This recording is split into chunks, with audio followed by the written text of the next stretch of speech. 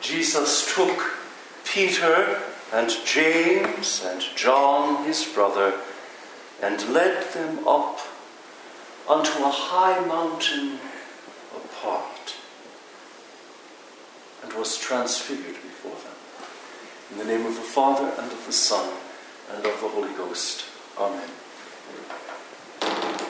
I should like to address the sermon today, first of all, to Dom Benedict, because today is the anniversary of his monastic consecration. And so I will be speaking to Dom Benedict.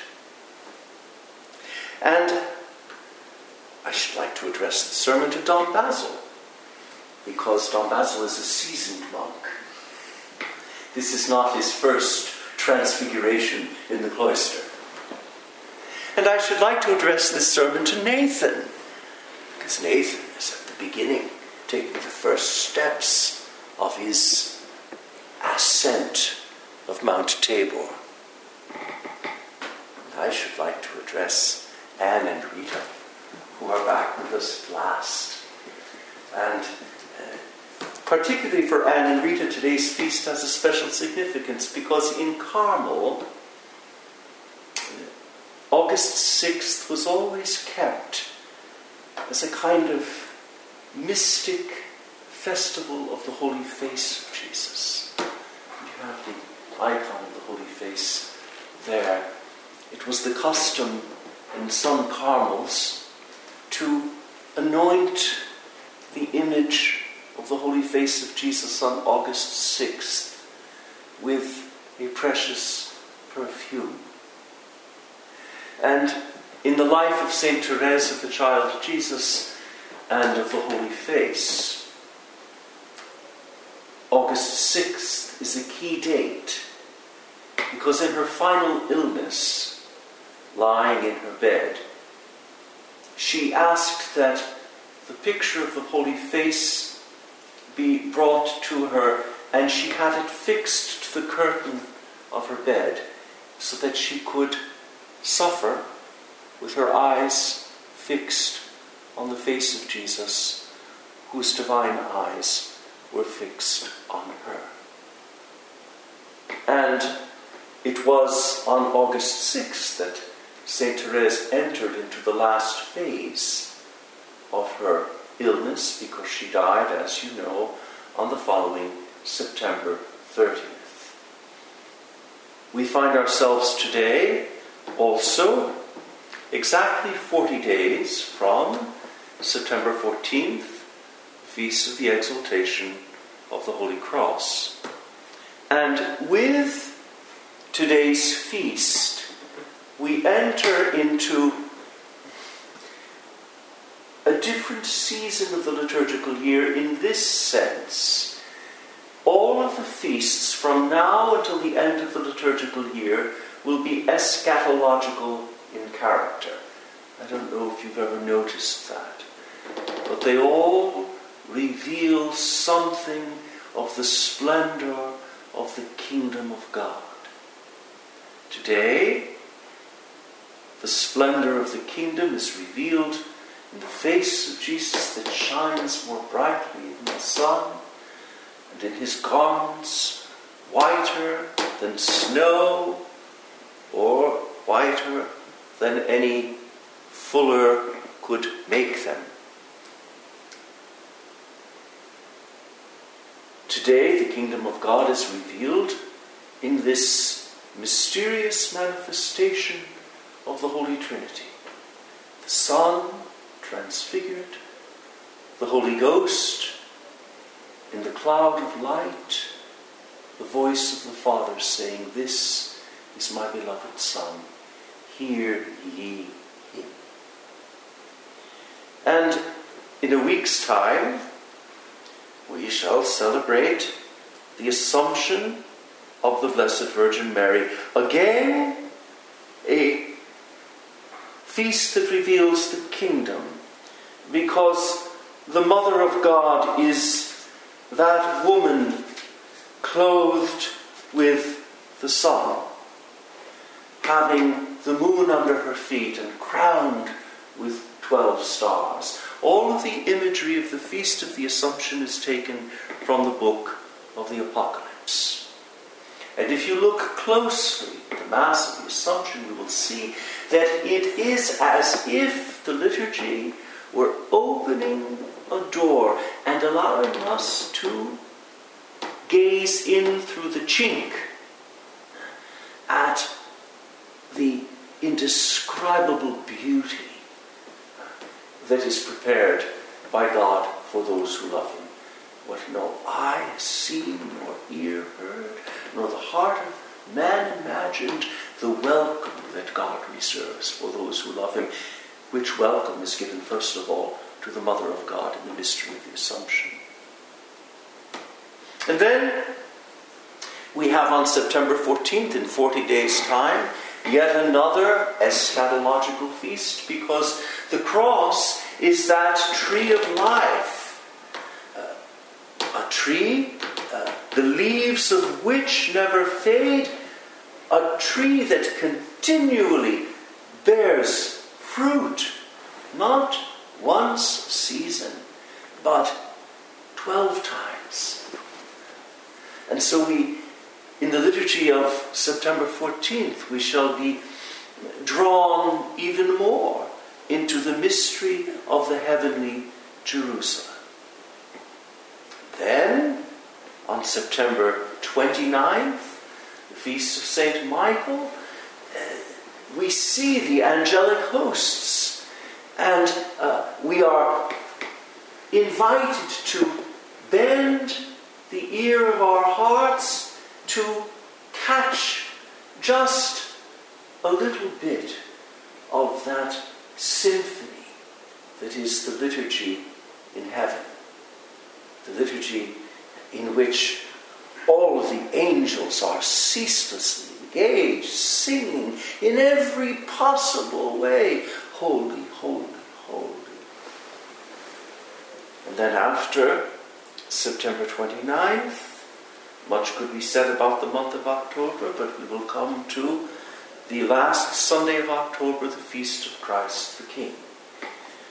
And this again is a feast of the kingdom, an eschatological feast. The Christ whom today we contemplate transfigured, at the end of October we shall contemplate as the King who will come in glory at the end of this age. And then a few days after Christ the King, we have the Feast of All Saints, the Feast of the Church Triumphant. And on this feast we are given the vision, as it were, of this vast, multicolored mosaic that is this immense heavenly icon of all the saints. And then on November 2nd, we remember the church suffering, the souls in purgatory. Again, an eschatological mystery, because it calls us to consider the four last things. And all of this prepares us, of course, for the first Sunday of Advent. So all of that is a way of saying that today begins this final harvest tide, if you will, of the liturgical year.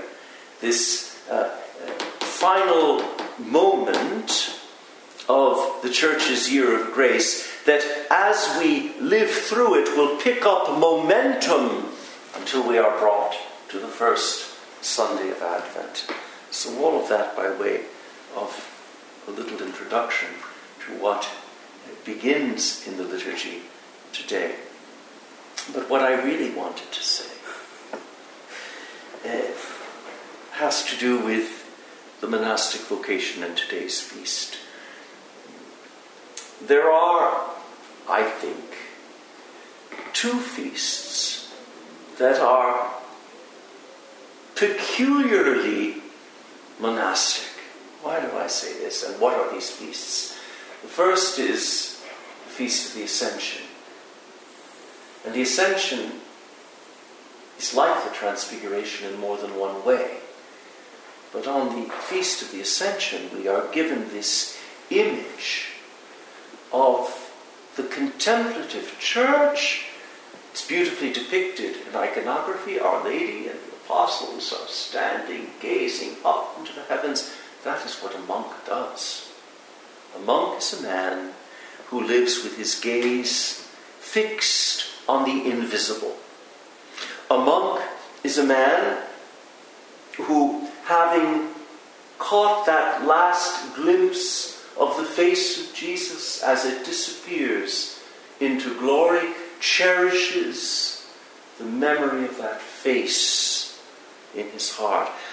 The monk is a man haunted by that fleeting perception of the face of Jesus. And today's feast, look at the antiphons. Jesus took Peter and James and John, his brother, and led them up onto a high mountain apart. Note that the initiative comes from Jesus. It was not Peter, James, and John who said to Jesus, "Lord, let us go up the mountain." It was rather Jesus who took Peter and James and John and led them up onto a high mountain. And the Gospel says, "Seor sum," which means apart. A monk, dear Don Benedict, dear Don Basil, dear Nathan, is a man called by Jesus and led by Jesus to a place apart. And the monastic vocation begins not by any movement or inclination of what we are, but rather it is a divine initiative. One to which we can respond, one to which we can respond freely or choose not to respond. Peter, James, and John allowed themselves to be led up the mountain, and Jesus was there transfigured before them. That is to say, they saw Jesus in that hour as he was and is always. One has to wonder, were the eyes of the apostles opened to see the glory of the divinity of Jesus shining on his face and resplendent in his whole body? Was the miracle that they saw, or was the miracle that Jesus revealed himself in such glory? I think it was both. Jesus revealed himself and at the same time opened their eyes to see what he revealed. And this speaks to the monastic experience. In the monastic life, Jesus progressively reveals his face and gives to the monk the capacity to see what he is revealing. And this passes, as St. John Cassian says, through the purifications that make a man clean of heart. Blessed are the clean of heart, for they shall, what? See God. And so the whole monastic journey is one of purification of the heart, that we might see, as St. Paul says, with the eyes of the heart, all that Jesus would have us see. And the focus in the second antiphon is on the face of Jesus. His face did shine as the sun, and his raiment became white as snow. A monk is a man fascinated by the countenance of Christ our God. St. Paul says in the second epistle to the Corinthians, chapter 4, that the glory of God is revealed to us shining on the face of his Christ. The monk is a man who cannot get enough of the face of Christ. He seeks the face of Christ at every moment. He seeks, and this is the Benedictine way, to seek the face of Christ in all the circumstances of daily life. The face of Christ in the Word of God, shining through the sacred page, like the face of the beloved shining through the lattice work in the Canticle of Canticles. The face of Christ in the brethren. St. Benedict would have the monk see the face of Christ in the abbot, and in the guest, and in the pilgrim, and in the stranger, and above all in the sick brother. And the monk begins also more and more to see the face of Christ in the sacred host, his Eucharistic face. That sacred host that in a few moments Father Benedict, standing at the altar, will hold in his hands. There you have, concealed beneath the sacred species, the human face of God. When Father Benedict will hold that host in his hand, he is holding there the human face of God. And by face, we mean not simply a part of the human body. Face is countenance. It is that by which a person enters into communion with another person. That's why we speak of face to face. And the face leads always to the heart to heart. And so this contemplation of the Eucharistic face of Christ in every Holy Mass, indeed at the moment of Holy Communion, Corpus Domini nostri Jesu Christi custodiat animam tuam ad vitam aeternam. In that moment, the face of Christ shining more brightly than the sun is held before your face. That is an extraordinary moment at Holy Communion. When we come before receiving the body of Christ, the priest presents us with the sacred host. We find ourselves in that moment face to face with Christ. And the particular grace of the monastic vocation is that the more one perceives even a glimmer of the countenance of Christ our God, the more one is set aflame with desire, wanting to see more and more and more, until the veil falls. And as St. Thomas says in the last verse of the Adoro Te Devote, one finds oneself filled full, completely satisfied with the contemplation of the unveiled face of God in eternity. Jesu quem velatus nunc aspicio. Jesus, whose face now I see veiled. Oh, give me this what I so desire, to see thy countenance unveiled in eternity. And I think this is why I consider the Feast of the Transfiguration to be a peculiarly monastic feast, because it leaves a man filled with a sweet yearning, but it's at the same time it's something of a torment, with a sweet yearning to behold the face of God when all the veils fall.